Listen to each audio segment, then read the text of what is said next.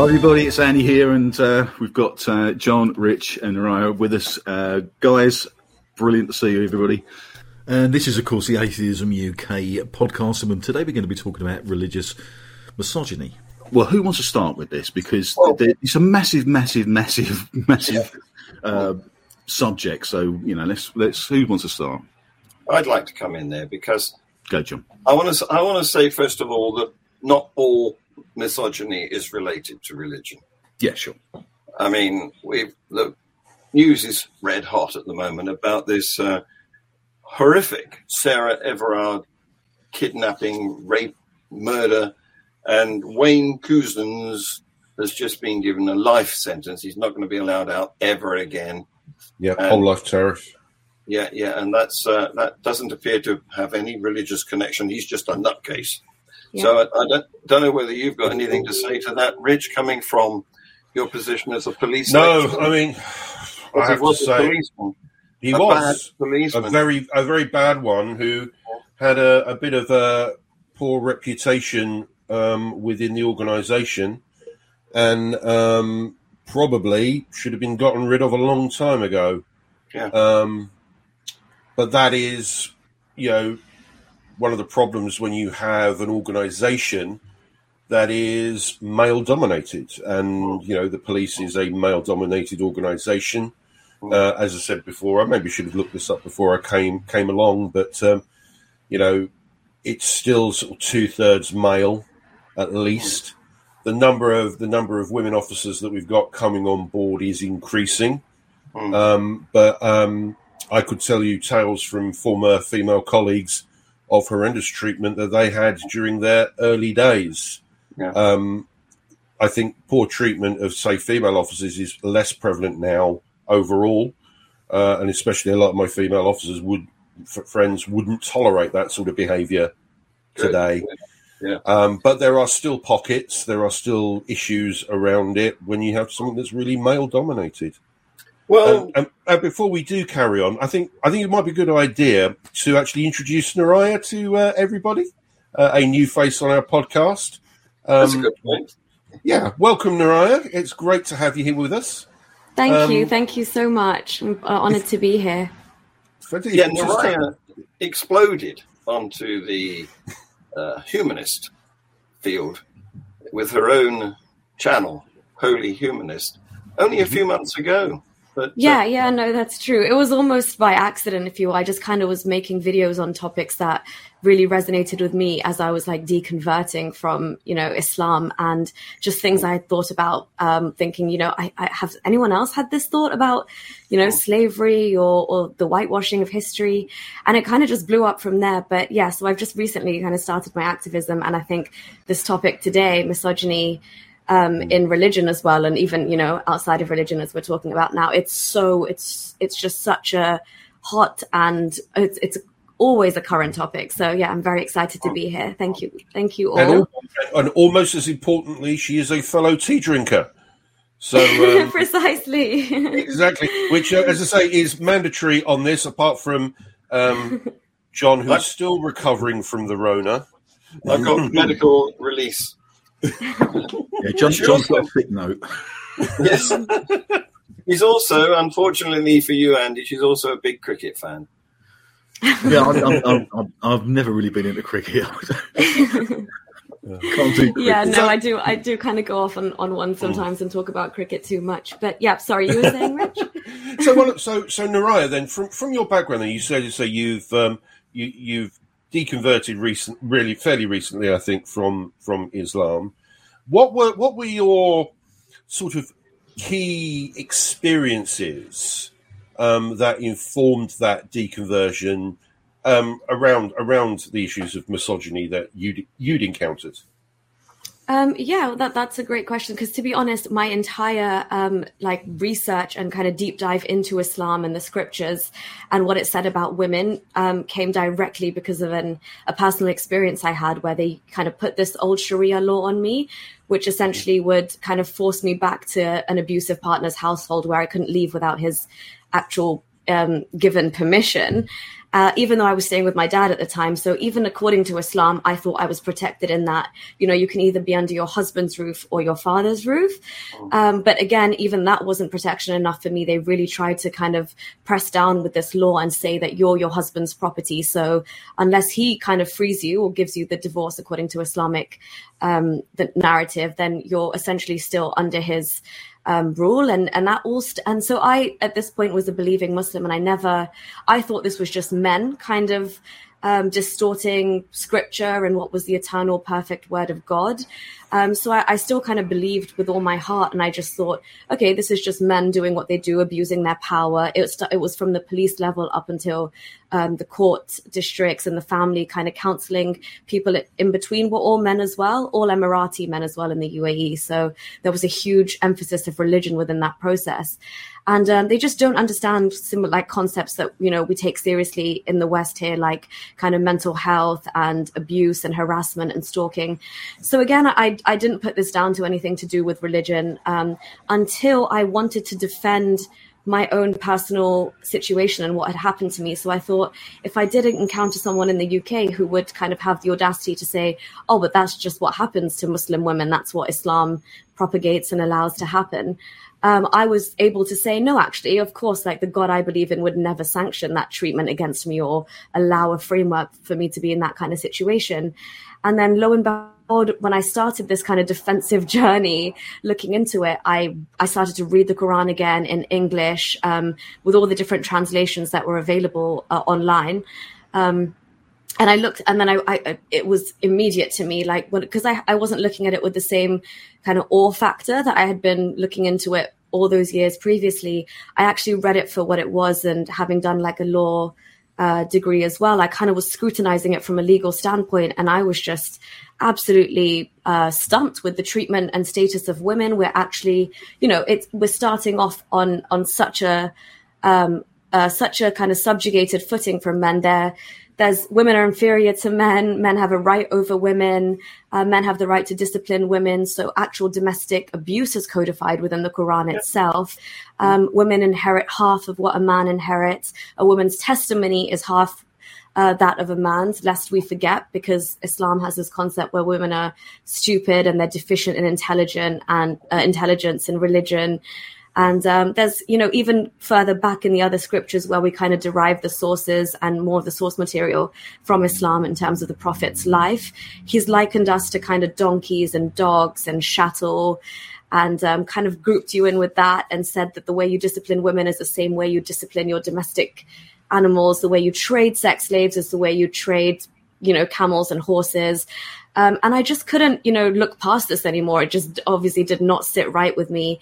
The fact that, the framework in the Quran is also there for, there's a line that says, it's considering marriage, and it says to those who have menstruated and those who have not yet menstruated.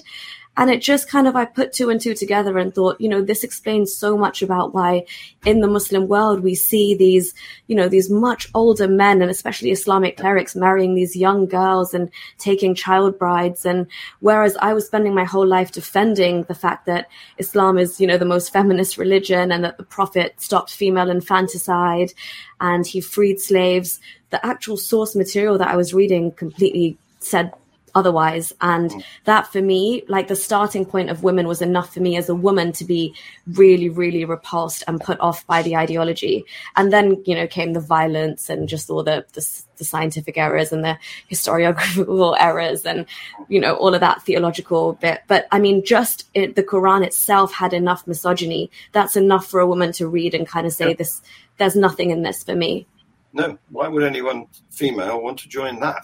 But the question is like, there's obviously a disconnect between what a Muslim woman thinks in an everyday world and, the world that they're in, and the actual writing in the Quran. There is a disconnect there, and massive. I think from our outside point of view, it's a bit. It just seems so bizarre. I mean, the same sort of things are going on in the Bible, and it starts right in Genesis, where women are straight away subservient. Is in Genesis where Eve was brought as a helper. Yeah, the helpmeet. The helpmeet. Yeah. I mean, it starts right at the beginning of the Bible. This women are second-class citizens. And it goes throughout the Bible as it does in the Quran. Because I've read some of the Quran. I haven't read it all cover to cover, but lucky you. See, the thing is, I enjoy those sort of things. I love sort of ancient writings, and I love a lot of the sort of I don't know, just the background and how psychologically it's all put together and things like that. But when you start reading these things, a lot of people sort of cherry pick stuff. Both sides sort of cherry pick things. But when you actually start reading these, the Quran, Hadiths, and that sort of thing, it sort of does blow your mind a little bit that they're actually written this down. And it's not just misogyny; it's like lots of other things. Well, I mean, at the end, when they wrote it down, that was acceptable. That's the thing. They had no idea that in 100, 200 years' time, or 1,400 years' time, that would not actually be socially acceptable. So it doesn't surprise me that they wrote it down, because that's what they actually thought. That's what they actually believed. And especially, sorry. No, you please. In the Islamic tradition, for example, they would love to rely on the fact that what if you do pick up a source that's actually terrible, what's written in it, for example, just one of the Prophet's wives, fellow women coming to the Prophet complaining about being beaten so badly that she's, her face and her body is greener than the shawl she had wrapped. And then some of the Muslim apologists kind of say that, these are weak traditions, but there was in terms of the Hadith tradition, there was about, thousands that were cut out, and these were the ones that are left. And this is coming from your own people, and it's this dark. And this was chosen by their own kind of Muslim community to be kept as the text. So yeah, it's a weird concept for them to even in Islam. There was two things that were lost, but one of them. There's a verse in the Quran for suckling an adult to be in the presence of somebody of the opposite gender, and apparently it was eaten by a tame goat. It was under the pillow of one of the Prophet's wives, and thank heavens it was eaten or lost or whatever. But then also the verse for stoning of adulterers, but they still enforce that in like the extreme groups when they carry out those punishments. But yeah, it's interesting to see that even from the source material they've decided to keep, it's so embarrassing. It's absolutely embarrassing even for them. And that happens. I was going to say, and that's happened in Christian traditions as well. I mean, one of the things that I've learned over the years is the fact that half of the epistles from Paul, especially the incredibly misogynistic ones, we actually now know are actually forgeries. But they were chosen by the various councils that put the Bible together, because presumably that's how they wanted to control women. So even though that these letters we now know were not written by Paul, some of the Pauline epistles are incredibly misogynistic, incredibly patriarchal, weren't written at the time by that person, but were written for a purpose. And a political purpose to keep women down. Yes. And they were selected and put into the Bible for the express intent to put and keep women down. So, so many parallels between the various religions. It's actually... all the religions seems to me, were made by men for men. Indeed. At the time, they had the control, being bigger and stronger. But do I gather from what you said, Nuria, that you've got some personal experience here? Because you mentioned either being under the care of your father or your husband. Were you in a marriage that you found abusive? Were you forced into a marriage unwillingly? Did you find it difficult to get out? Or is that not true? No, so you are right. I mean, I wasn't forced per se. It was kind of done on my own accord, but it unraveled really quickly. Like the person, I mean, who he was, just his character completely changed after the honeymoon. So there were certain mental health issues that were kind of just kind of kept under the carpet, and they really manifested themselves afterwards. So it was more the struggle to get out, basically, because I was living in the UAE, which is obviously governed by Sharia. And even if you don't really believe, even though I did at the time, in Islam, or just by default, by virtue of what your name is, Sharia law will be applied to you if they assume you're Muslim or your father's Muslim. And again, this is how deep-rooted and deep-seated this misogyny goes. For example, in Islam, as a woman, I essentially was just basically under my father's care up until the point where you're married, and then you're kind of transferred to your husband's care. So like a human pet. Oh, yeah, pretty much. This is why I always bang on about the fact that I think in Islam, a woman at best, and I think this is probably true for like lots of the other religions as well, you are property. I mean, in Islam, it's so bad in the sense that, you never have agency for yourself. You're either under your father's, brothers, even your grandfather's, if you don't have, if your father's passed away and you don't have a brother. If your grandfather's no longer around, it would be the first closest uncle, paternally, not even maternally, paternally. And I mean, there's never a time where you're just in control of yourself, even after 18, let's say. And this kind of manifests itself in countries like Saudi Arabia, which still has the male guardianship. It's called the wali system, where up until last year, Saudi women weren't even allowed to travel abroad alone. You need written permission. You need a non-objection certificate from a male person in your family. And so the same thing happened with me. It basically, because I wanted to make my own decision and remove myself from the situation, they used this ancient Sharia law, which says that a woman should be devoutly obedient. And if you fear disobedience from a woman, then you can take action upon that. So they've kind of used those Quranic verses to strip away my my actual agency. And because I'd kind of grown up in England and stuff, my brain couldn't fathom the fact that a judge could actually send me back to a situation where I'm telling him I fear for my life. There's financial abuse. I have no decisions. I have no agency. There's mental health. I'm being stalked, harassed. None of those things mattered except for the fact that he hasn't pronounced those 3 words in Arabic. So you're effectively not divorced Islamically. And then they put you through this whole rigorous process of family counseling, where they actually ask you questions about how pious are you and your partner? How many times a day do you pray?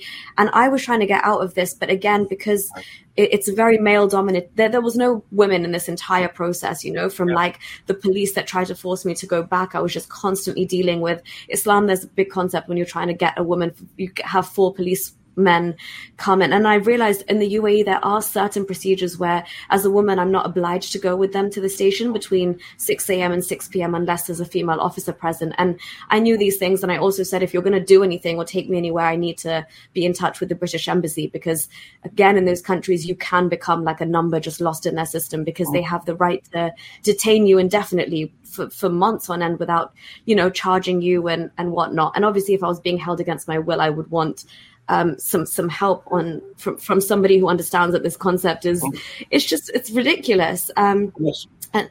Absolutely ludicrous. It's a bit like being, although you're an adult, it's a bit like being a perpetual child who needs some other male adult to be responsible for you. It's you don't have your own identity. It's like being named on somebody else's passport, like you were when you were a baby. And in some cases, it's not even a male adult, is it? It's just a male. Yeah, I suppose it could be. Yeah. A quick question, just for you. When you was going through this, had you decided to leave the religion at that point?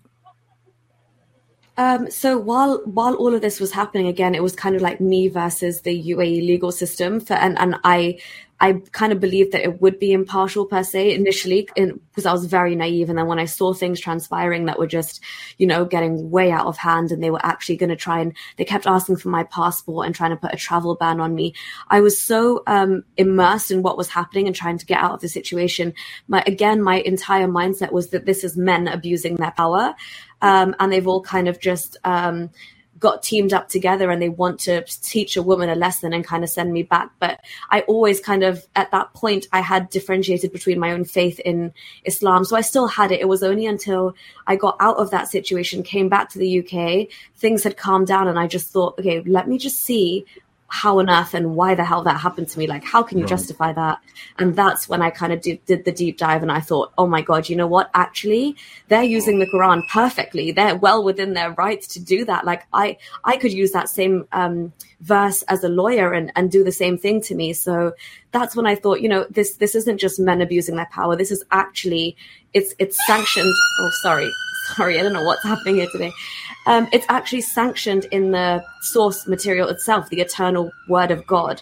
And that's kind of where that was enough for me to see. And then it kind of just fell like domino bricks. I was like, so that was the catalyst for you to leave the religion, because it's, you know, cause I'm trying to get my head around how you actually felt in that position. I mean, did you feel abandoned and just literally abandoned by the people that you loved? I mean, is that how you felt at that time?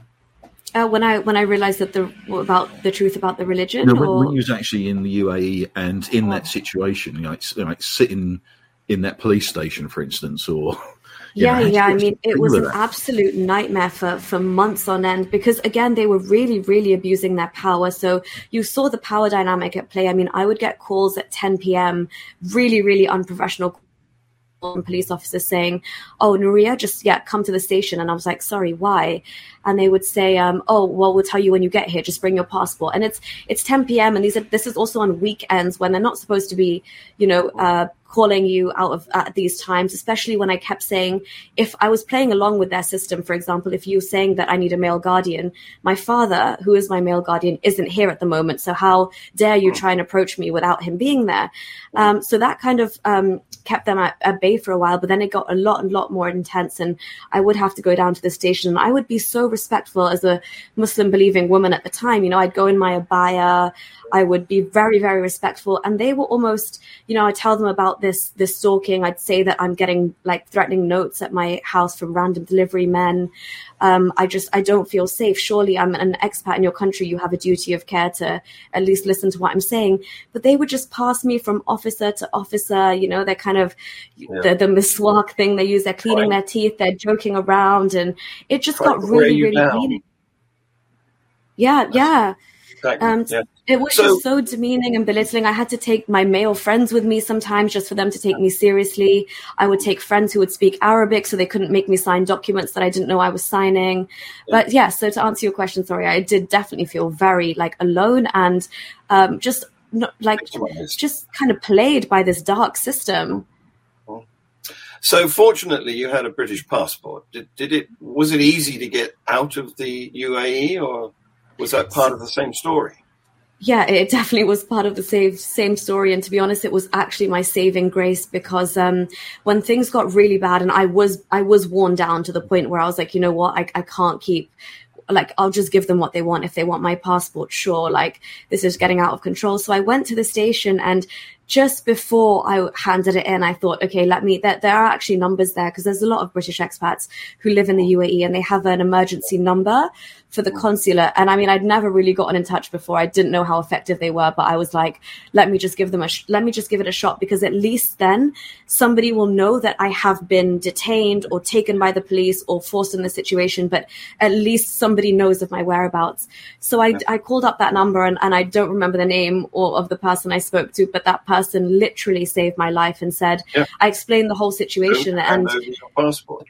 Yeah, he literally said, listen, I can't give you legal advice, but all I'm saying is if you've got your passport in your hand, just come back home to where you have rights, where these charges they're trying to put on you don't even exist as a concept here. But he said, once you hand over your passport, it's them, and you know what kind of laws, what kind of Sharia laws they could put on you and have you there. And we can't interfere in another country's legal system. So if your passport's in your hand, just come back. And I literally just drove straight to the airport, came via Azerbaijan and just back to London. Right then?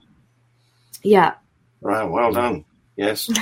So you're not alone in this, because there's been quite a famous case where Zara Kay, who was born in, let me get this right, I think it's Zambia, not Tanzania, but became of Muslim parents, but she went to Australia and became an Australian citizen.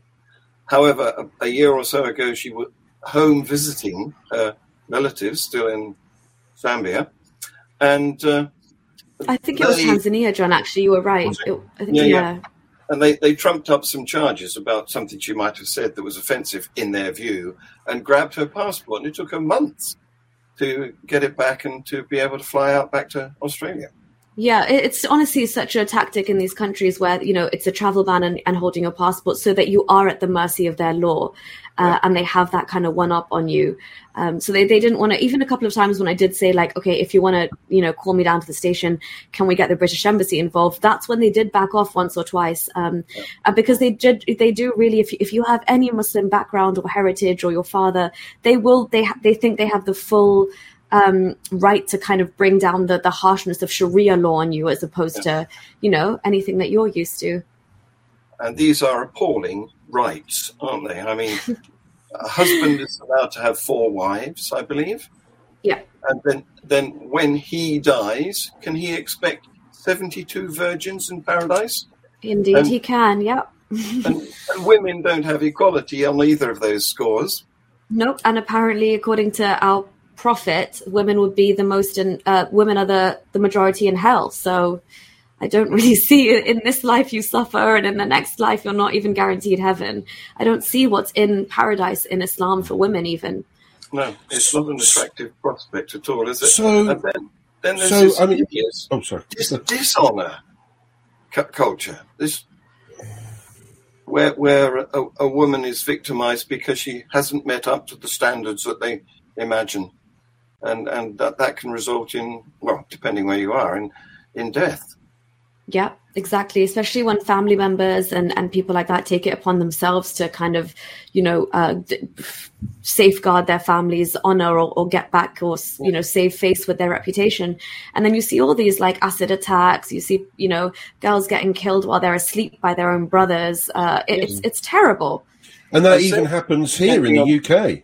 Well, exactly. That happens here. Depending on where you are, but in fact, as you say, Rich, there was a woman set fire to, wasn't there, recently? There are so many cases, and just to give you some idea, back in the day when I was a humble police constable in central London, I was working out of Charing Cross Police Station, if anybody knows it. Yeah. And I would regularly, when I was working in the front office, I was regularly getting young Muslim girls coming into the front office because they'd managed to get away for the day and come into town to do some shopping or whatever, because they didn't want to go to their local police station, but they came into Charing Cross, right in the centre of London, because it was nowhere near their local community, to report the fact that they feared they were about to be forced into a marriage, to be shipped off to another country, to be married, or were facing these terrible situations. And I would obviously take the initial report from that, but we actually had a unit at Charing Cross that dealt with obviously domestic issues, and they would regularly get people coming because we were a central London police station. We did have a residential population, but it was away from the local area. And these young girls could get away and sort of report these threats to their safety. That's how real the fear is, you know, even within like your area and your community, and this internal policing where kind of everybody is kind of looking out for this vice and virtue thing, if you will. But that even when I think it's it's so apparent in societies, especially like, you know, people from Muslim backgrounds, that even me just being a British Pakistani, that I remember the first time I was getting on a flight from university just to visit my parents back in the UAE, the airport immigration actually asked me if I was being forced into a marriage or if I was being, you know, sent somewhere. And of course I wasn't, but I was so grateful at the fact that somebody, I mean, you know, some people would say, oh, well, look, you're just being stopped because of the way you look or whatever in that sense. But I would much rather that, you know, if sometimes that's a woman's last point of call is the airport. And, you know, sometimes even when I started talking about Islam initially, and they said, if things get really bad security-wise, there are things you do in an airport to alert officials that you're in trouble or you're being forced somewhere, or, that putting a metal spoon down your pants or something to set off the alarm, or have a touch point. So I think even having these police stations, like you said, which are more centralized and away from even somebody following them there, or somebody finding out, or even somebody maybe within that police station who sympathizes with the family's views, and might, tell or grass them out, or get rid of their chances of speaking to an, impartial officer who can actually help them. I think that's amazing that exists. These touch points are so crucial. Well, one question. One of the things that we often see on British television is there be a discussion, like Sunday morning on TV, and it'll be something about religion or something like that, and you'll always get. Just continue that, Andy. Well, those are other programs, those sort of programs, these debate programs, and when it's about sort of religion, or it's about Islam, or it's about whatever those sort of things, you'll always get one woman who's normally quite young, that's pretty covered. Maybe just a scarf for the TV, I don't know. But they always say that Sharia law is not that bad, that women are treated absolutely perfectly within the religion, almost like it's a bit of propaganda. Why do you think that actually happens, that you get women within the faith that will go on TV and say, it's absolutely fine, everything's absolutely fine and rosy, it's a religion of peace, it's lovely, women are treated fantastically? Why do you think that happens when the reality of it is, and we know, both me and John have worked in international atheist organisations, we've seen a lot of this stuff happening, which has been pretty horrific. Why do you think that those women sit there and do that? Are they just misguided? Do they not see it? Or is it just something they think they have to say? What is that? I think it's a bit of both, to be honest. I honestly think it's twofold, like what you're saying. I think, so for example, even in my situation, I was happy in my bubble of being a progressive, what I thought was a progressive modern Muslim woman. And for all intents and purposes, while I did live in the UK and I was, going to school and we had RE, I wore the hijab at 9 years old, and I would propagate this idea that, Islam is a peaceful religion. And I would demonstrate to the class like how to pray and things like that, because the version that I was fed of Islam in the Quran classes I would go to in the local mosque every day after school was a heavily, heavily sanitized version of Islam. So I did truly believe like that the Prophet, stopped female infanticide and he fought for women's rights. And one of the last things he said in his final sermons was treat women well. And I had no alternative to go by. Then I come home and I'm seeing the same things being reinforced on, the Islamic channels we have in the UK, Islam TV, Peace TV, all these things. And so that's one thing that you do. Sometimes they actually do genuinely believe that it's not that bad, because they are sitting in the safety and the cushy life in the West. Whereas, if as soon as you turn the lens onto the plight of women in Muslim majority countries, I mean, it speaks for itself. The ground reality is what's happening right now to women in Afghanistan, women in Egypt, women in Saudi, Pakistan, even. It's that in itself is Sharia manifesting in all of its ugly forms, whether you consider those countries Muslim, Islamic or not. So, yeah, I think, and the other reason is if you are that heavily brainwashed by this, because you are from the minute you're born, like the first thing you hear in your ear is the call to prayer is recited, and the Islamic concept is your whole life is between that call to prayer in your ear and then your funeral prayer being read. And so you have to internalize and rationalize the fact that Islam puts you on a pedestal and treats you with respect. And living in the West, it's really easy to claim that, because if you're fed that sanitized version and then nobody's forcing you to wear hijab, but you have the option to, like I did, you think everything's rosy and you're just manifesting, your identity in this beautiful religion. And for example, when I moved to Saudi Arabia, that covering up was mandatory on me. And I was like, oh, hold on.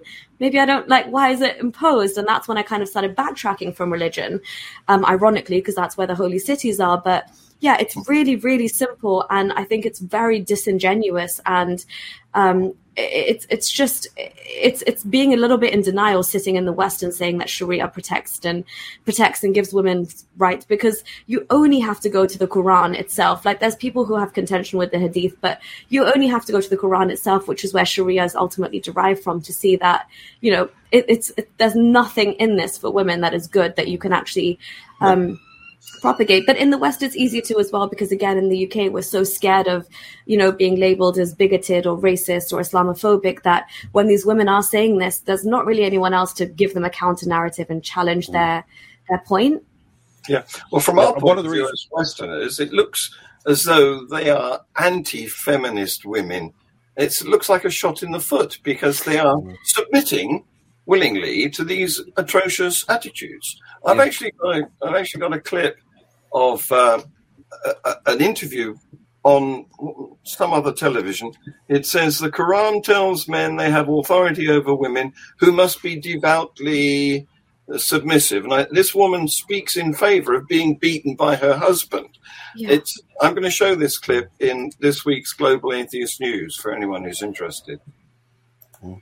Okay, one of the other things, I think, a really, really interesting point that you brought up there, and it is something, and I'm going to be honest here, it does make me nervous as a male, white, atheist Brit. Mm-hmm. I do sometimes feel very nervous talking about this particular subject, especially with respect to Islam, for that reason that you just pointed out. I've spent my entire life being an anti-racist. I condemn racism.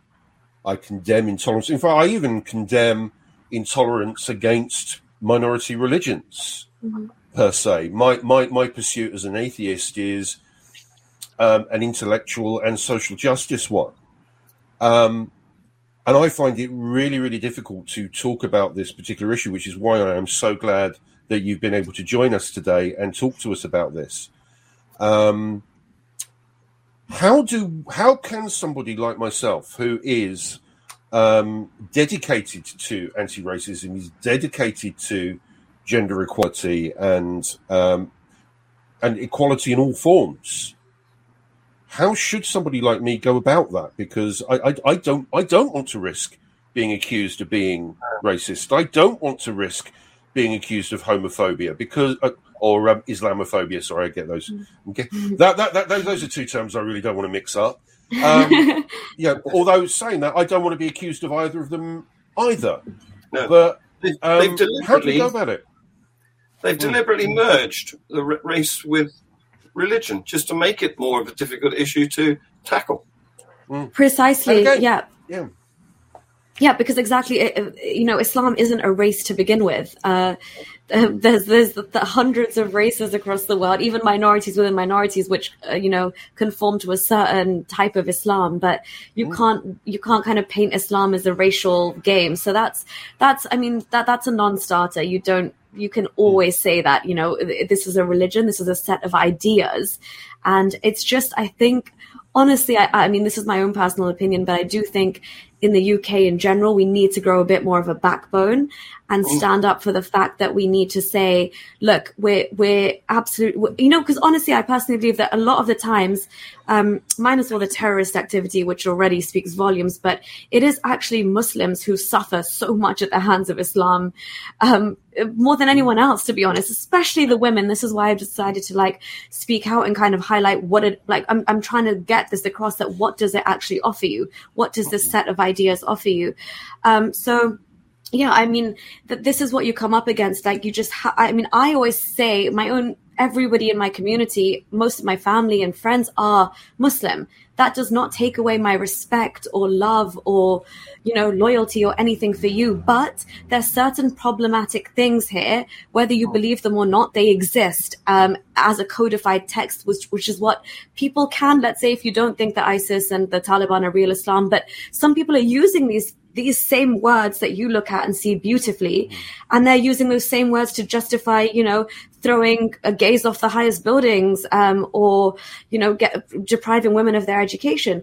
And those are things that it just becomes your like general duty to call out. And it's kind of like, I mean, Ricky Gervais is really good at saying things like, what else are we going to take offense to now in this day and age? Like, I don't believe in unicorns. Is that going to be considered blasphemy in 2021? But yeah, it is more just kind of separating the ideas from the people. And I try not to isolate Muslims when I kind of want to reach out to those women. And I always have to give this disclaimer that this is not a personal attack on you. I respect you human to human, but this is definitely problematic, that some of these things that are here. And most of the time they honestly agree that these things can be taken and, they can be very problematic. It's just they don't happen to subscribe to it. So they're in a nice little bubble. But we always have to call out the ideas for sure. So I have to leave you now, I'm afraid, because and this is good because it saves me from revealing my unicorniphobia.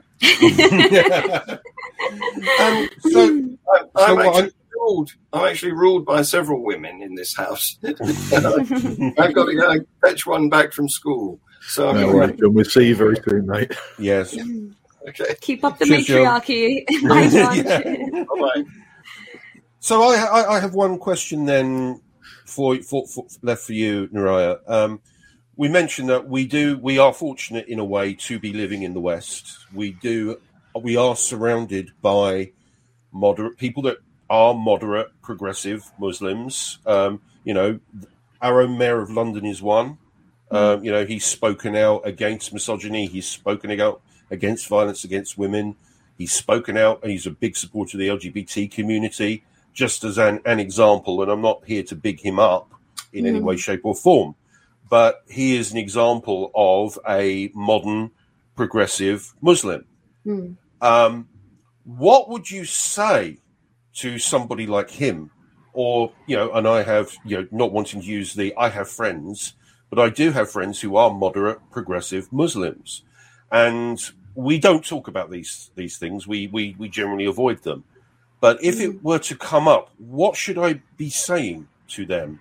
If I should say anything at all, what should I be saying?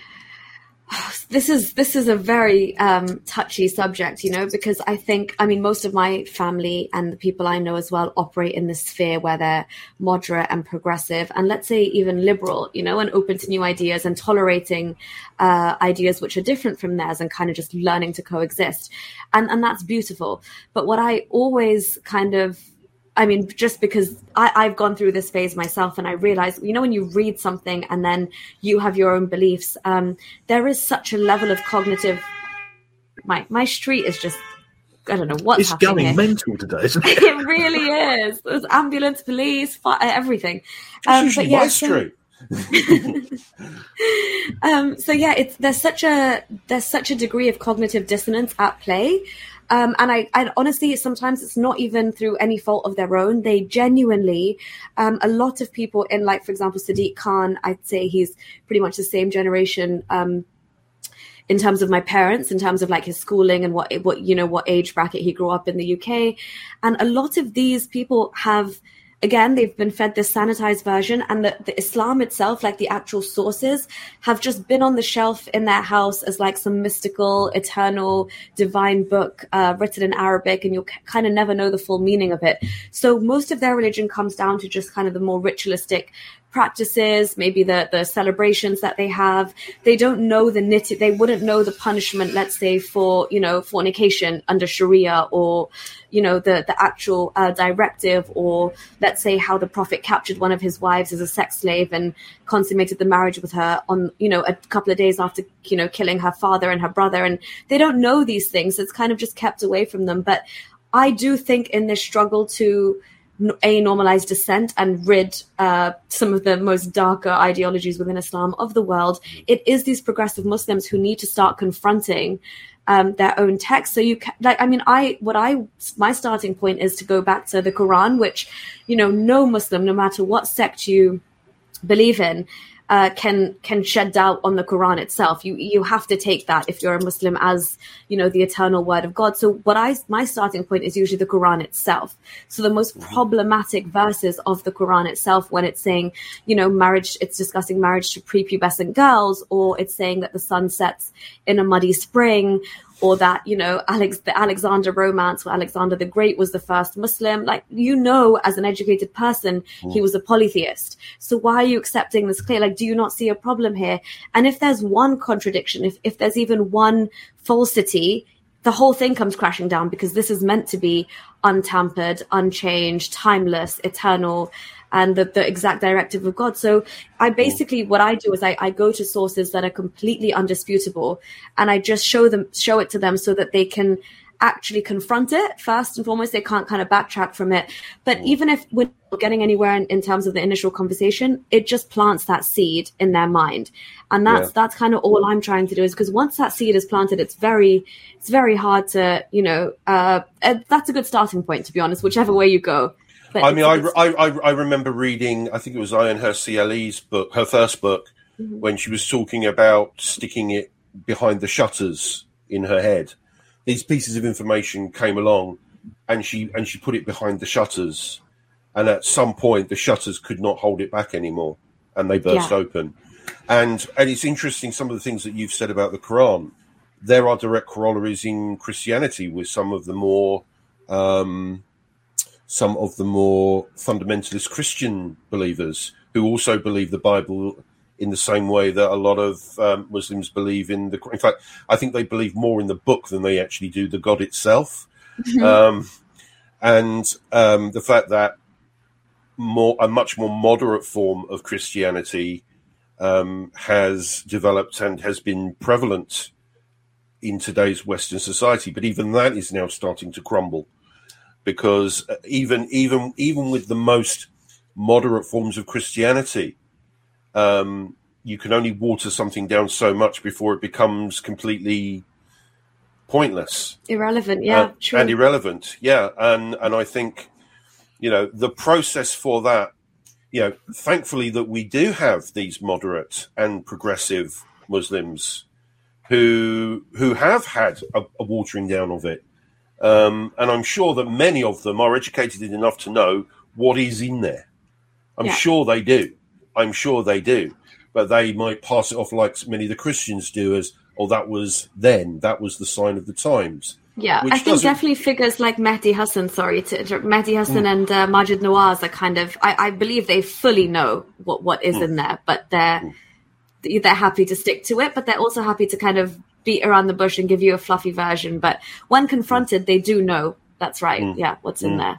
See, this is one of the things that has always struck me, is that we've got these books. I mean, the Quran, the Bible, you know, the Tanakh, you know, you've got all the these Bhagavad Gita, the Vedas, all that sort of thing. And the thing that really strikes me, which I don't really understand how this could happen, is that we've got these books which are obviously man-made.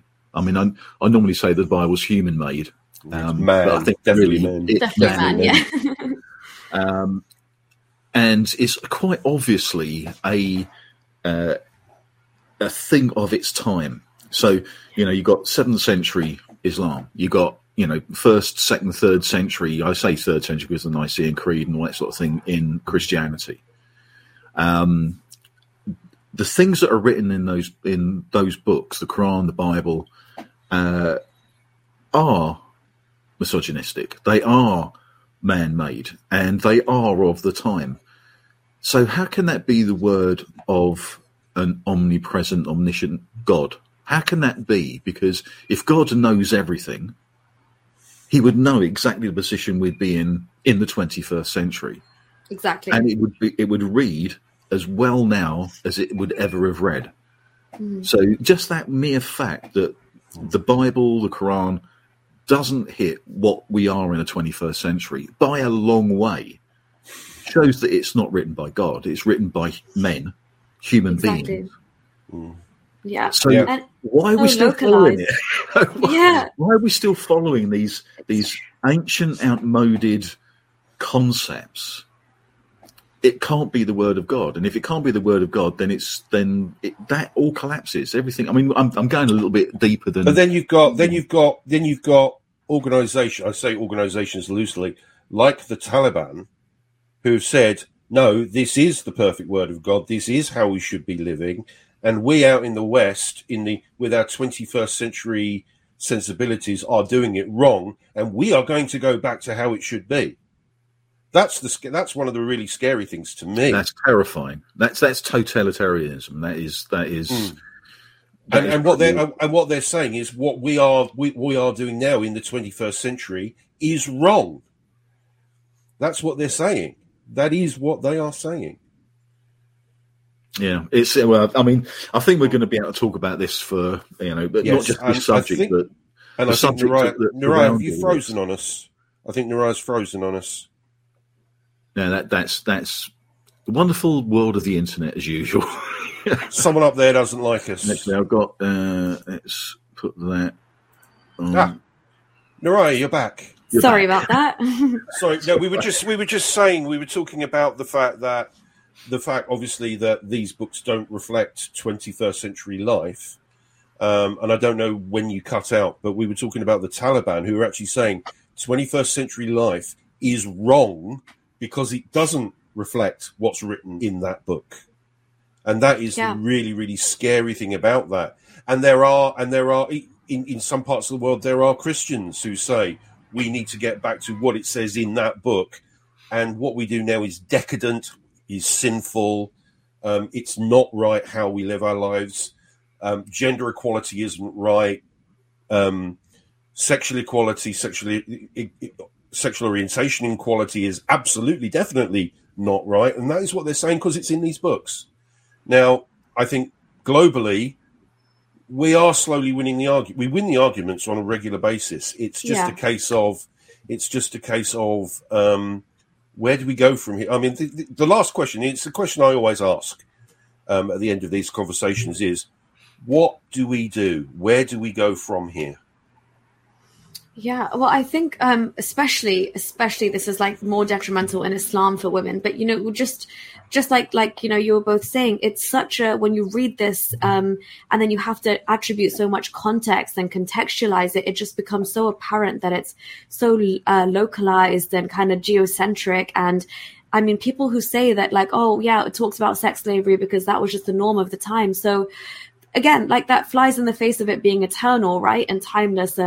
If this is just kind of what happens there and then, and that's not necessary anymore. Even to this day, for example, as a woman in the 21st century, after the divorce, I had to stay in Islam, you have this 3-month waiting period called the iddat, which is just to make sure that you're not pregnant from your husband. And so that would change, things in terms of maintenance payments and custody. And that would, so you have to wait 3 months. Whereas in this day and age, you can get a pregnancy test and know within a matter of weeks. It's so early now, the detection, and God hadn't accounted for this, and He hadn't accounted for technological advancement and progress, and so I think it's high time that, like you said, we are winning the argument just because what we are fighting for and saying is just equality across the board, secularism, human rights, these things which are just, they should be the natural disposition of every human being.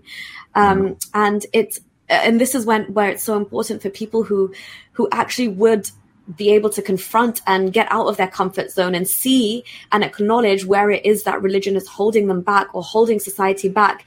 And whether you choose to believe it or not, like, it's not our job to, get everybody away from their faith, but just whatever you believe in behind closed doors. But for the rest of society and for yourself, you'd want kind of one law to apply to everybody across the board.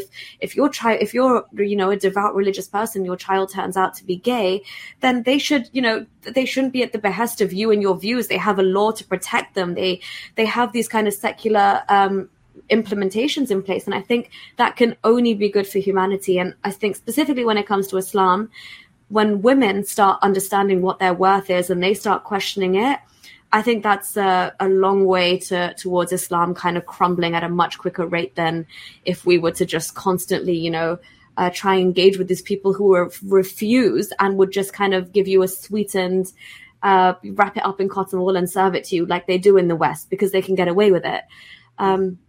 So yeah, I hope that answers your question. And the thing I'm is, not sure. you're seeing a crumbling of Christianity as well, and lots of other major religions around the world.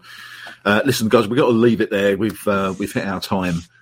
Fantastic conversation today. Really, really interesting, and I guess we're going to be talking about this for on other podcasts, bringing this up again and again and again. Especially this concept of, as we move into the 21st century, the place of religion in the 21st century as we move into the future, which I think would be a very, very interesting conversation, which I'm looking forward to have. So in the meantime, we'll see you in the next one. Don't forget to subscribe to the channel. Keep on forgetting to do that. Subscribe. Subscribe. Yeah. Comments in. Like, share, subscribe. Yeah, we do answer all the comments and all of that sort of thing. So it's worth putting your saying. And we are starting to get more now. Yeah, and we're starting to get more now. It's great. Yeah, it doesn't matter. We want to know what you're gonna say. So subscribe to the channel and let your comments in, guys. Thanks for joining us today, and we'll see you next time. See you later. Thank you, guys. Bye. Thank you so much. Bye. Well, thanks for joining us today, and don't forget to click that like button. Also, make a comment, and of course, subscribe to the channel. We'll see you next time.